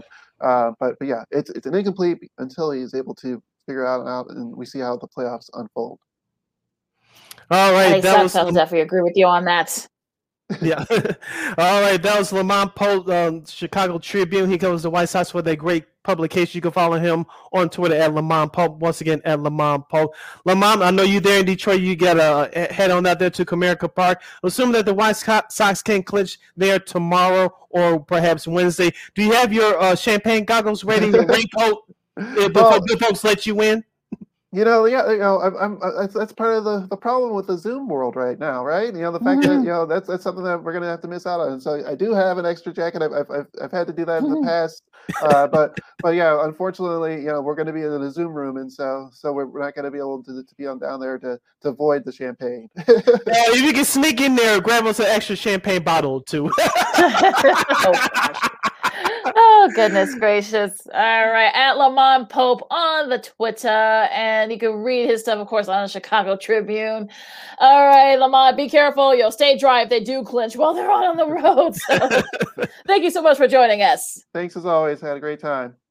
Hey, thanks, Lamont. Take care. Thanks, Lamont. Stay safe and dry. All right, that's Lamont Pope here on Second City Sports. Like I said, you can read his stuff on the Chicago Tribune. Okay, so we got a few more minutes before we go to break. Let's talk about the rest of the stuff that's going on in the MLB. What caught your eye this weekend? Congratulations to the Milwaukee Brewers for clinching a playoff spot on Saturday. I know that game was on national television for part of the country to see as they faced the Chicago Cubs, taking 2 out of 3 from them. So as I said before, Milwaukee and San Francisco has something to play for. Whoever wins home field advantage in the playoffs will perhaps go to the World Series. I know before people yelling at me, well, the Dodgers are in it too. Yes, that's true, but they're going to beat up on their inner West opponents between now and the end of the season. So San Francisco and the Dodgers were still battling out for the NL West. So congratulations to the Brewers for clinching the NL Central. Not the NL Central title in a playoff spot as well, so they'll clinch the division in the next couple of days or so. So congratulations to the Brewers. They're officially in the playoffs. Looking at what happened in the last couple of days, of course, Oakland taking care of Anaheim. The Mets finally got a win last night, maybe too little too late over Philadelphia. Philadelphia, you know me, Lakina, I like Joe Girardi, local guy, but that Philadelphia bullpen and their inconsistent offense, if they don't make the playoffs, they'll be their doom and gloom. And so I we'll see. Philadelphia, they're kind of iffy. They're up and down. And of course, the St. Louis Cardinals, they take care of the Padres in their backyard this weekend. Manny Machado and Fernando Tatis get into a friendly shouting match. And I know the Padres manager tried to downplay it on Saturday following the loss. I don't know if you heard this rumor, Lakina, but quickly, Bruce Bochy, who retired from managing a couple of years ago from the San Francisco Giants, he may be rumored to come back to manage the Padres. If the Padres miss out on the playoffs this year, they're still in the NL wildcard race. But if the Padres miss out on the playoffs altogether this year, it may be a good idea to bring Mr. Bochy back. Yeah, I think that's probably they're going to need someone who is experienced. He's got 3 World Series, someone that can kind of rein in a lot of those young guys. I mean, I saw that little tip between Tatis and Machado, and look, I think if they were in a better position, if they were in a position where the Giants are leading the division, it probably wouldn't be happening. But since they've underachieved this year, now we're seeing that little tit there and that little tit for tat here. But as far as, like I said, congrats to the Brewers. I think it's going to go down to the wire with the Braves and the Phillies, for the NL East. If they do play each other later next week, again, we'll discuss more on that, when the time comes. I think the Braves have, I believe, the Diamondbacks, starting tonight, and I think the Phillies have the Orioles starting tonight as well. So that, again, don't take those 2 teams live before, you guys play each other. And look, the Dodgers and the Giants, they don't play each other again this year. So it's all gonna depend on, which team will screw up. And the Giants have the Padres, speaking of the aforementioned Padres, tomorrow. And, the Dodgers have a little bit of an easier schedule. So we'll see. I think it's all gonna come down to, who wants it more. And as far as the AL East, it's still, the Rays, I think the magic number is like 5, I believe, with the Rays, because you still got the Red Sox and the Blue Jays. Yeah, they lost 2 out of 3 to Detroit this weekend. Yeah, so that's that kind of gets them back in it, but there's a log jam there. It looks like maybe the Yankees. I think maybe you may have to say bye to Aaron Boone. I mean, they lost to the Indians, the aforementioned Indians. So yeah, it's just I really don't know. I mean, look, it's kind of going down to a wire with some of these wild card races. Yeah, and like I said, Boston took care of their opponent over the weekend. I'm trying to look it up real quick. They took care of Baltimore in Fenway this weekend. So you mentioned the AL wildcard race and the AL East race. So like I said, Tampa will probably end up winning that. But the AL wildcard race, Seattle eventually may have to say goodbye to them, even though they hung in there all year long. Oakland still trying to hang on. So it's going to come down to the final weekend of the season, and it's going to really impact the Chicago White Sox. As we said on our last couple of shows, Lakina, the White Sox have an outside shot of getting the number 1 seed, but realistically, they can get the number 2 seed from the Houston Astros, and I think they can do it as well. Hopefully, the White Sox can sweep away the Tigers, get this division clinched and out the way. I know Cleveland has a doubleheader today against the Kansas City Royals. Yeah. Hopefully the Royals can show up and sweep the innings for us Sox fans. We win our game tonight, and the magic number will be down to 1. Right now it's at 4. So any combination of Sox wins and or Indians losses will clinch the division for the White Sox. Hopefully they can clinch it tomorrow or perhaps Wednesday afternoon. So the White Sox have their work cut out for them. They're going to get it done, and manager Tony La Russa can hopefully set up his rotation. As you mentioned, Lakina, 2 weeks left in the regular season, he can start setting up his starting pitcher rotation, getting ready for the playoffs. Should be a fun, next week, for not just for the White Sox, see if they can clinch, but also all of baseball. Who's going to clinch? Who's going to end up, just going, fall flat. So it'll be very interesting. So we're going to take a really quick break in our last segment of the show. We'll recap college football, some big news coming out of ESPN. They launched a new NBA show, and some other stuff too that we got coming up next. So still got a lot to talk about but this is Second City Sports on Sports Zone Chicago, and we'll see you on the other side of this break. Stay there. AutomotiveMap.com presents the Sports Flash on the Sports Zone Chicago. In Sunday's Major League Baseball action, the Cubs got pounded 9-1 at home against Kansas City. The White Sox shut out on the road 9-0 at Tampa. NFL preseason on Saturday, the Bills hammered the Bears 41-15. Andy Dalton, 11 of 17, passing 146 yards, a touchdown, and an interception. Justin Fields, 9 of 19 for 80 yards. Head coach Matt Nagy says Dalton remains the Week 1 starter and that Fields is ahead of schedule. When you look at a guy like Justin and you see the things that he's doing, are there some things that he can get better at? Yeah, for sure. That's going to be, we're going to say that 3 years from now. But at the same point in time, for him, there's also things that he's doing better probably than we thought coming into this, which is good too. Like, that's what we want. We want that to happen. Download the free Score app. Lightning fast updates so you never miss a thing. It's why the Score app is one of North America's most popular sports apps. I'm Chuck Sanders. That's the Sports Flash on the Sports Zone Chicago. Blue Star medicated ointment works fast to relieve the pain and itch of almost any skin irritation. It's amazing. It's like as soon as you put it on, you can feel it working. We've had Blue Star in the family for years. It works on everything. I love the cooling sensation on my athlete's foot. What a relief for my eczema. Nothing worked on my dry, cracked skin until I tried Blue Star. Blue Star is great for scalp itch. Look for the white box with the Blue Star in the first aid section. Feel Blue Star work fast, or your money back.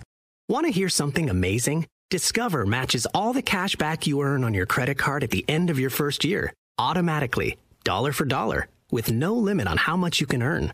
Extra cash? Come on, how amazing is that? In fact, it's even more amazing when you realize all the places where Discover is accepted. 99% of places in the U.S. that take credit cards. So when it comes to Discover, get used to hearing yes more often. Learn more at discover.com/yes. 2021 Nielsen Report. Limitations apply.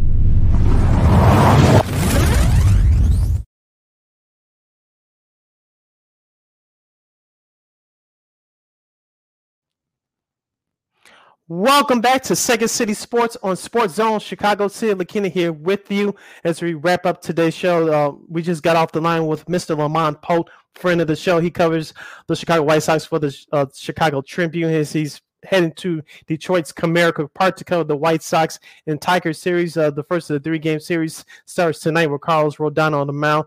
And the White Sox magic numbers at 4 as the Sox trying to clinch the 2021 AL Central Division title. Go follow Lamont Pote, as Lakina mentioned, on all social media platforms. You can read his articles in the Chicago Tribune and chicagotribune.com. Lakina, it was some great college football action this past Saturday. I got a chance to catch a little bit of it. We'll start off with the big noon Saturday game. Number 3, Oklahoma gets by Nebraska 23-16.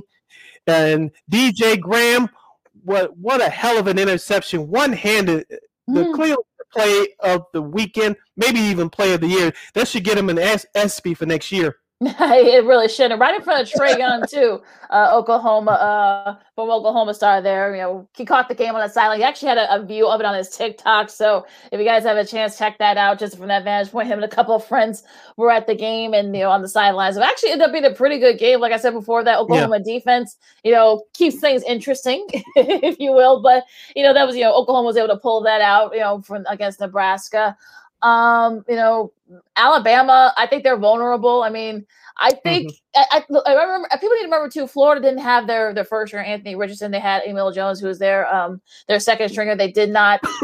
I think there was a couple of plays late, especially as they were trying to get to that field goal. Emory Jones, I should say, that's the young man from Florida, second stringer there. But yeah, I mean, but I think they're showing you that Florida gave you the formula, guys. I mean, you guys just got to go through it. And even Nick Saban himself kind of warned everybody, hey, look, we're not perfect. We have our deficiencies. So, and we saw it against Florida on Saturday.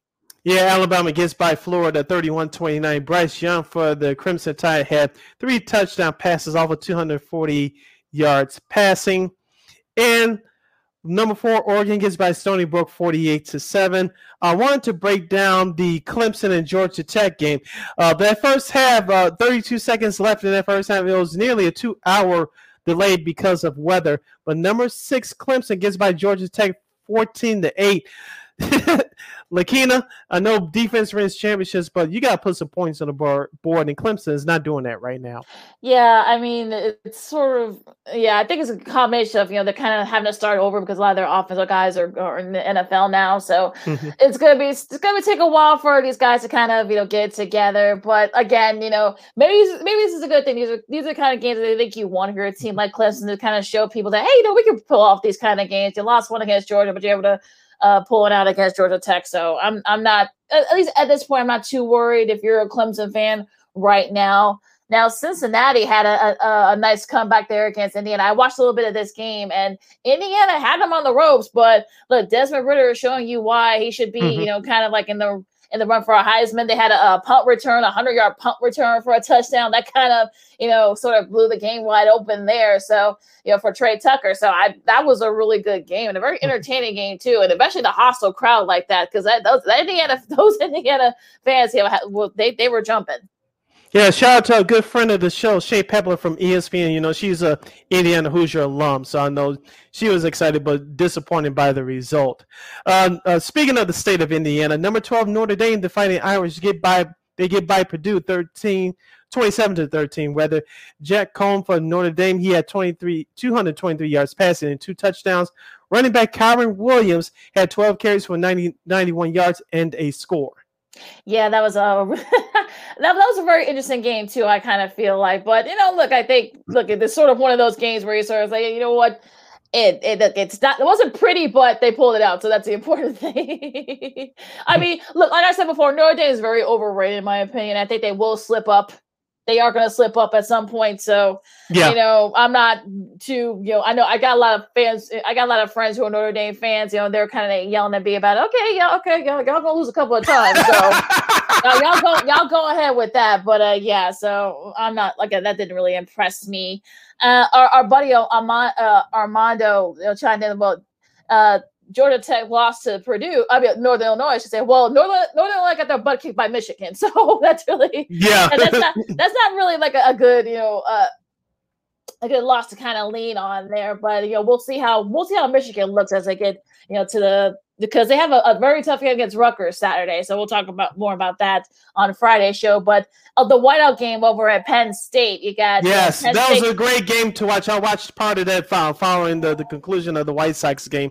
Of course, number 10 Penn State, the Nittany Lions. I finally said it correctly the first time.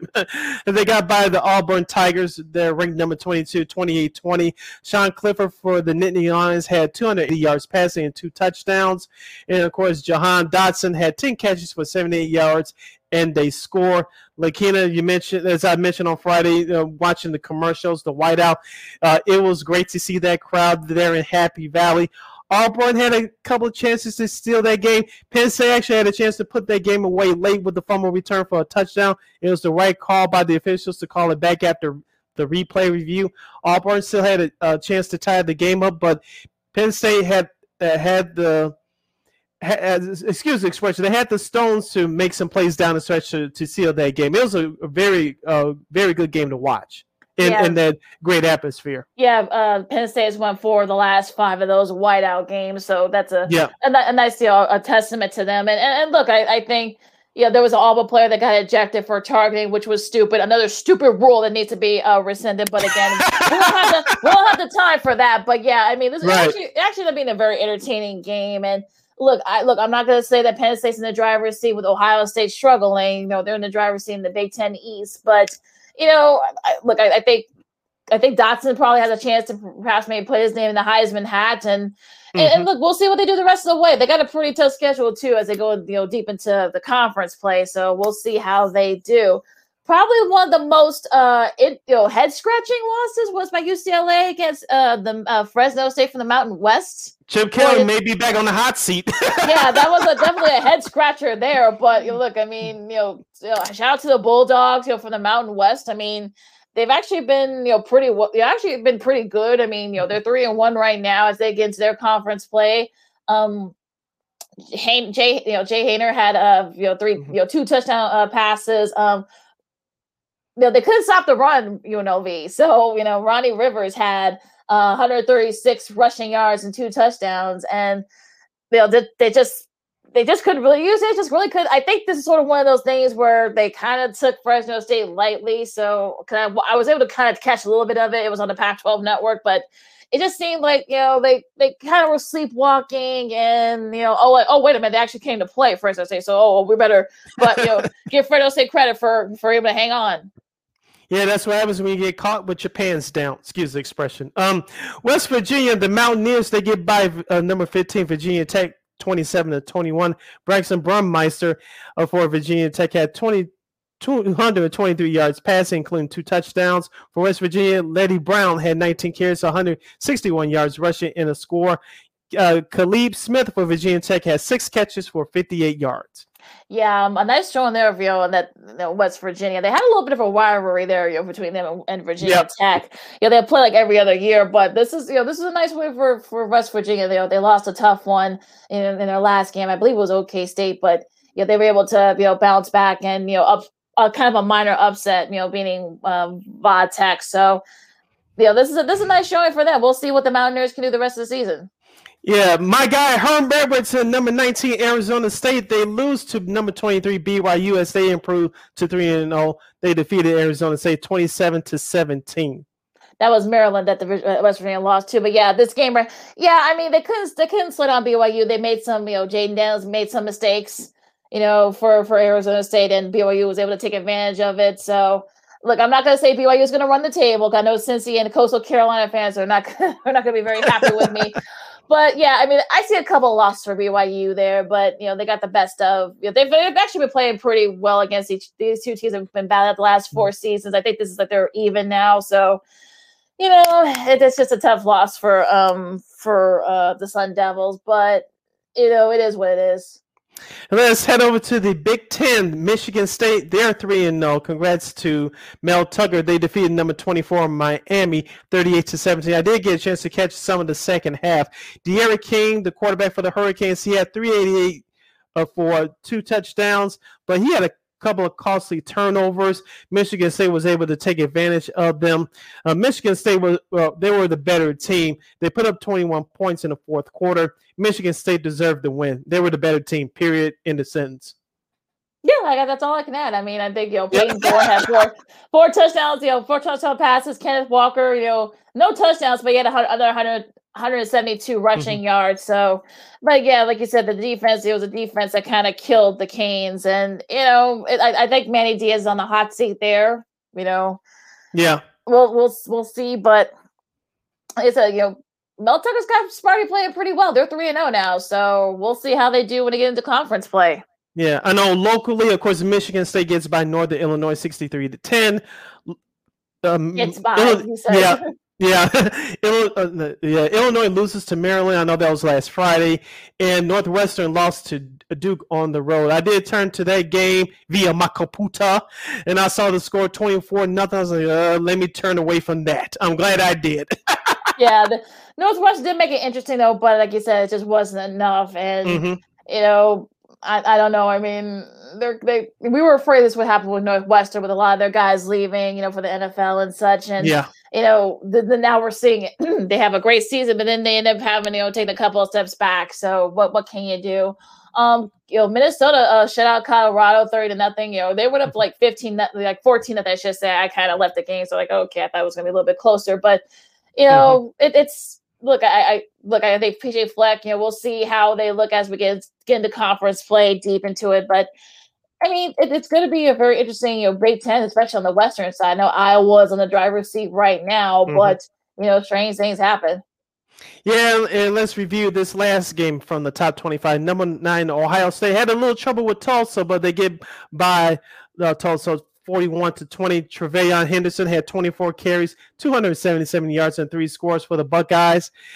Lakina, I know Ohio State is 2-1, but when you get to the later part of the season with conference play, the schedule is going to get tougher. I know Ohio State has the talent, but they're just not in sync right now. Not what we expect from them historically coming from that program. Like I said before, when they game against Minnesota, the first of the season, I mean, they didn't look that impressive, and their defense is that's gonna be the thing that's gonna keep them from going to the Big Ten championship again this year. It's gonna be their defense if they don't improve. Like I said, it's gonna get tougher. I think teams are gonna see that they're maybe a little bit vulnerable. So we'll see how they look. And look, that's not to say that they can't get better, but right now I'm not seeing it. So that's Oregon was able to expose that. But also a shout out to Deontay Williams, who was interim coach over at USC. USC had a nice win against Washington State, Wazoo 45-14 after overcoming a 14 at the deficit early on. But I'm not going to say he's going to end up getting the job, but it's obvious that the player loves him. So we'll see how he finishes the season. He's probably going to have to win the Pac-12 South in order to even have a chance to actually get an interview for the job. So yeah. We'll see what he does the rest of the season. Also, Oklahoma State and Boise State. That was a very interesting game that got down to the wire. There, Oklahoma State was able to got a piece of a field goal that ended up actually hanging on to win the blue turf. So a nice win for Mike Gundy and his guys over at Boise in that blue turf. Instead of saying, guys, I'm a man, I'm 40. That's him. Well, he's actually 50. Well, he's 51 now, so that's. I'm 51. I'm halfway there. Exactly. Also, to Northern Arizona, shout out to them. They actually beat Arizona. That's they have a new coaching staff there in Arizona. So, so it's a nice win for the FCS. They are also Florida State. I don't know what to say. They're 0-3 for the first time since God rest his soul, Bobby Bowden's first year in 1976. I don't know. I guess Malone's got to do some soul searching right now. I was getting ready to say, even in my lifetime, I'm not a college football head like that, but Florida State struggling 0-3 to start the season. It had to have been a long time since that's happened. Yeah, also Utah, San Diego State with a nice win against Utah in triple overtime. I actually caught a little bit of that too on CBS Sports Network. That was a lot of fun. So yeah, a lot of great fun games, in college football this weekend. Yeah, so as we said during the football season, #Football Friday around 12:30 p.m. Central Standard Time or so. Lakina will give you her best college football games to watch for the coming week's game. So keep it right here on Second City Sports on Sports Zone Chicago. Lakina, you mentioned that ESPN has finally revealed their new host for their new NBA show starting this fall for the 2021-22 season. Yeah, in the NBA today, I know that's a little confuse some people with not confused with NFL today on CBS, but the NBA today is hosted by Malika Andrews and a cast of thousands. They'll make their debut sometime, I think, in the next few weeks. So definitely, very unfortunately, Twitter is not working right now, so I had the thing up, but it's not showing anything. But look, I think this is a big opportunity for her, right? Especially after what happened with Rachel Nichols, and we're not going to rehash all that. But this is this is like a really great show among some of the other folks that are going to be appearing on there. Shanae Olagoulier, that's why she got pulled out of her show with Mike Golick on their ESPN radio show. A few also too. Adrian Wojnarowski, I think I have it right here, amongst many others. And yeah, so this is going to be a new show that's going to be launching on ESPN. And yeah, so what do you think? Yeah, did they say the date yet or not? No, I was trying to get the article up, but apparently Twitter's not working right now. So what a coincidence! I know.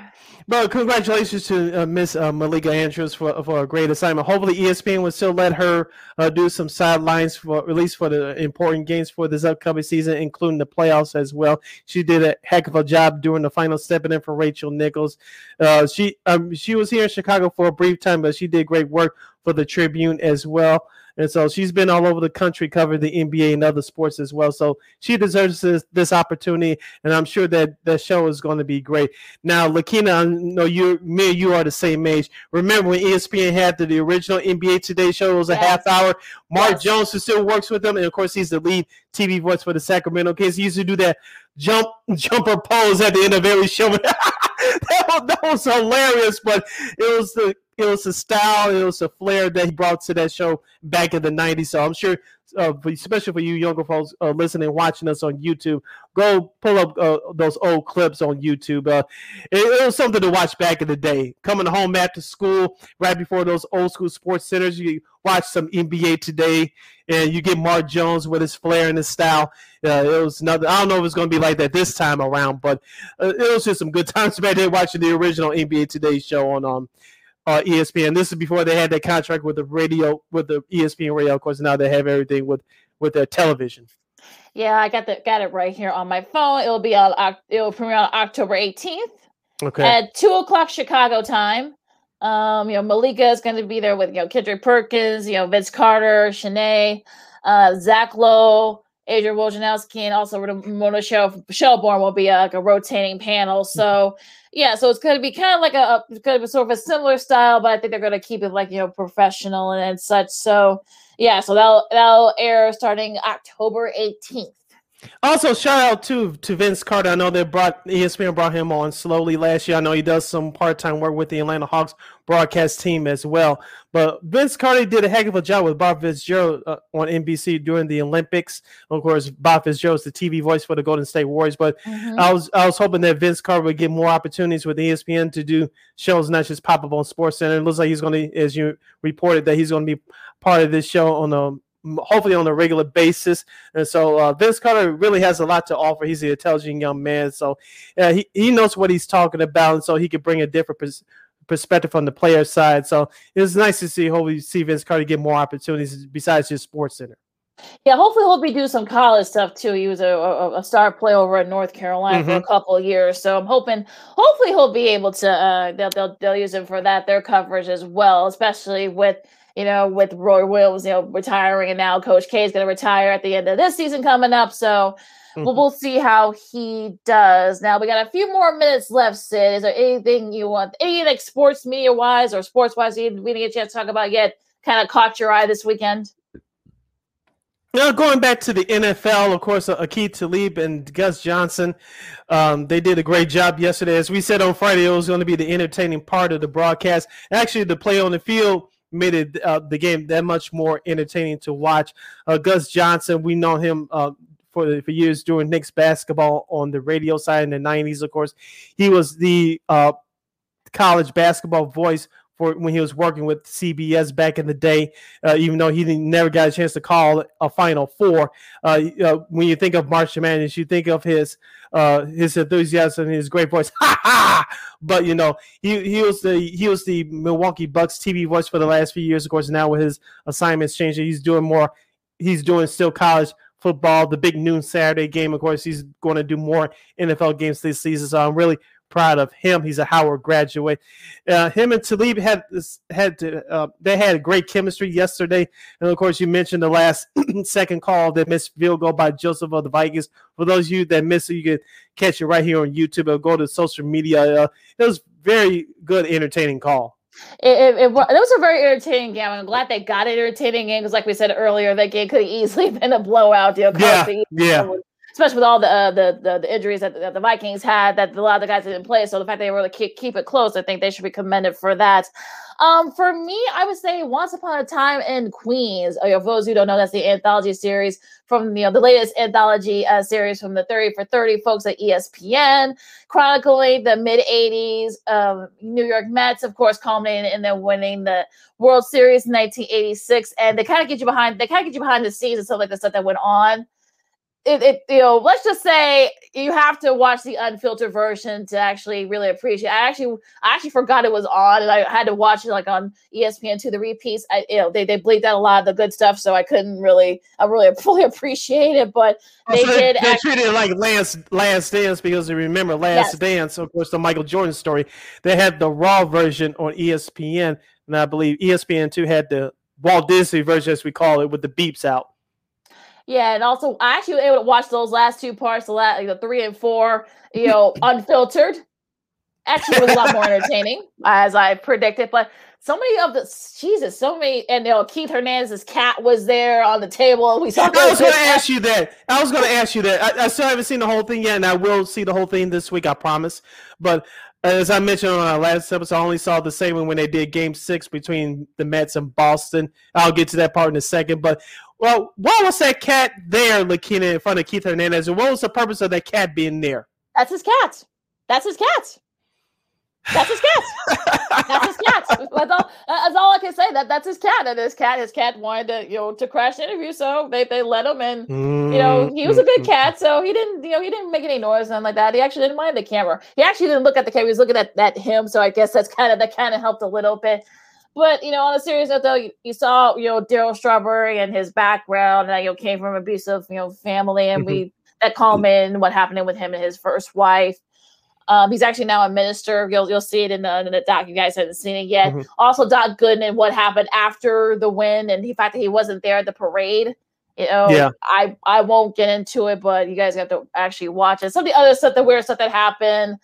Sid Hernandez, I should say. He was sort of called upon those last few outs of Game 6, and just so many weird things. You have to actually watch the series to actually fully appreciate and see what happened. And the GM at the time, Wade Kersey, he traded in Kevin Mitchell, who actually ended up winning MVP in the NL with the Padres a few years after he got traded. He traded the guy that I'll say this. George Foster, who was traded mid-season in '86, said that, they would trade, a black player for a mediocre white player, or something else.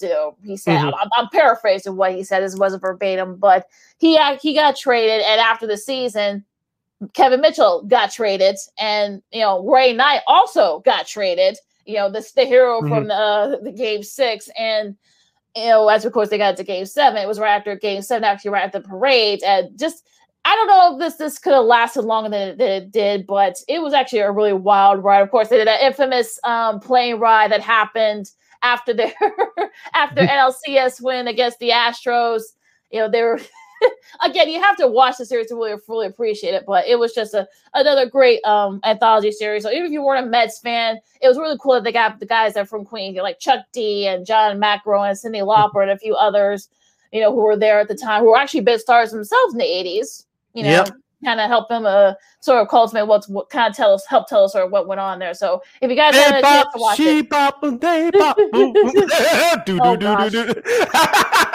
Well, also music actually played a part too. They had all types of music. They had the Beastie Boys in the background.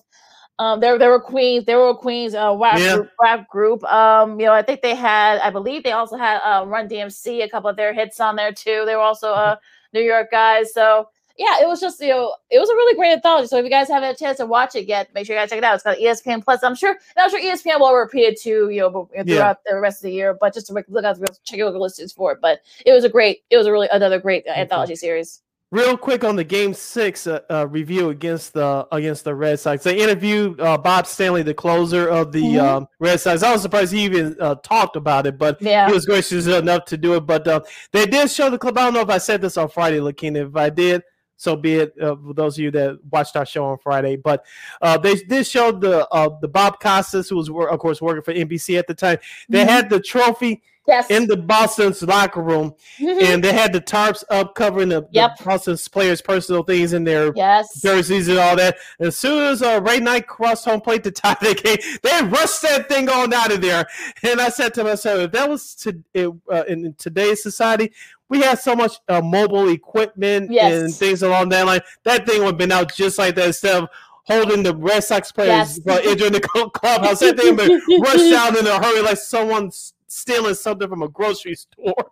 I said, so many things have changed from 35, 40 plus years. If that would have happened today, let's get all ball out of here. Rush, 5 seconds. Come on. Well, and I think what's interesting too, that there are a lot of things that went on then that they wouldn't be able to get away with now. Of course, like I said, the infamous plane ride back, and Sandy Carter, Gary Carter, God rest his soul. She was really gracious and really nice lady. She was. Actually interviewed. You did the interview, so that was really nice of her to do it.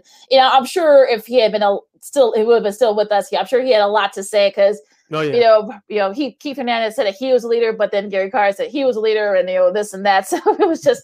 I'm sure it's too bad that he's not with us. I'm talking about Carter. I mean, because I'm sure he would have said he was a leader. So it was it was just funny. And also some of the stuff that they did. I mean, with the women and the drugs. We saw Keith Hernandez when he went through with his drug issues. That's why when he was with the Cardinals, Whitey Herzog traded him after their World Series, and of course we all know Strawberry's drug issues, and also Doc Gooden's issues. So it was just so much stuff that they could have that did then they couldn't get away with it now in social media. They just couldn't do it. All right, Lakina, close us out.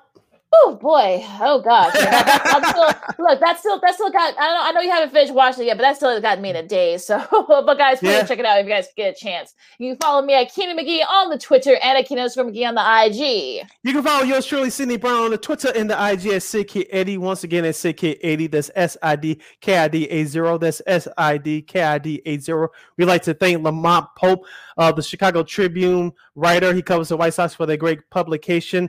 Check his articles out at chicagotribune.com, and you can follow him at Lamont Pope on social media. You can download the Sports Zone Chicago app at the Apple iTunes Store or Google Play. Make sure it says Sports Zone Chicago. You can watch our shows live or catch up on previous shows that we have here on the network. Also, you can follow Sports Zone Chicago on all social media platforms. That's Facebook, Twitter, Instagram, and YouTube. Once again, Sports Zone Chicago on Facebook, Twitter, Instagram, and YouTube. If you want to listen to the audio version of this program, you can do so by simply typing in War on Anchor. That we're available on all podcast platforms, including the iHeartRadio app. Make sure you type in those search engine boxes on the podcast platforms, WARR on Anchor, and you can follow War Media on all social media platforms. That's Facebook, Twitter, Instagram, and YouTube. Once again, at War Media, Facebook, Twitter, Instagram, and YouTube. And you can catch this show live and in living color every Monday and every Friday from noon to 2 p.m. Central Standard Time right here on Sports Zone Chicago. Once again, we air live. We go live every Monday and every Friday from noon to 2 p.m. Central Standard Time right here on Sports Zone Chicago. All right, so for Sid, I'm Lakeem. This has been Second City Sports on Sports Zone Chicago. Be good to each other. Y'all be safe out there. If you're not going to get vaccinated, at least wear a mask and wash your hands. So, have a great day, everybody. It's getting a little cooler out there, folks. It's going to be a little more seasonal. So make sure you got your fall clothes on and get ready for the foliage. So this has been Second City Sports on Sports Zone Chicago, and we'll see you Friday. Go Sox 2021 AL Central Division champs. Holla! That's a mouthful.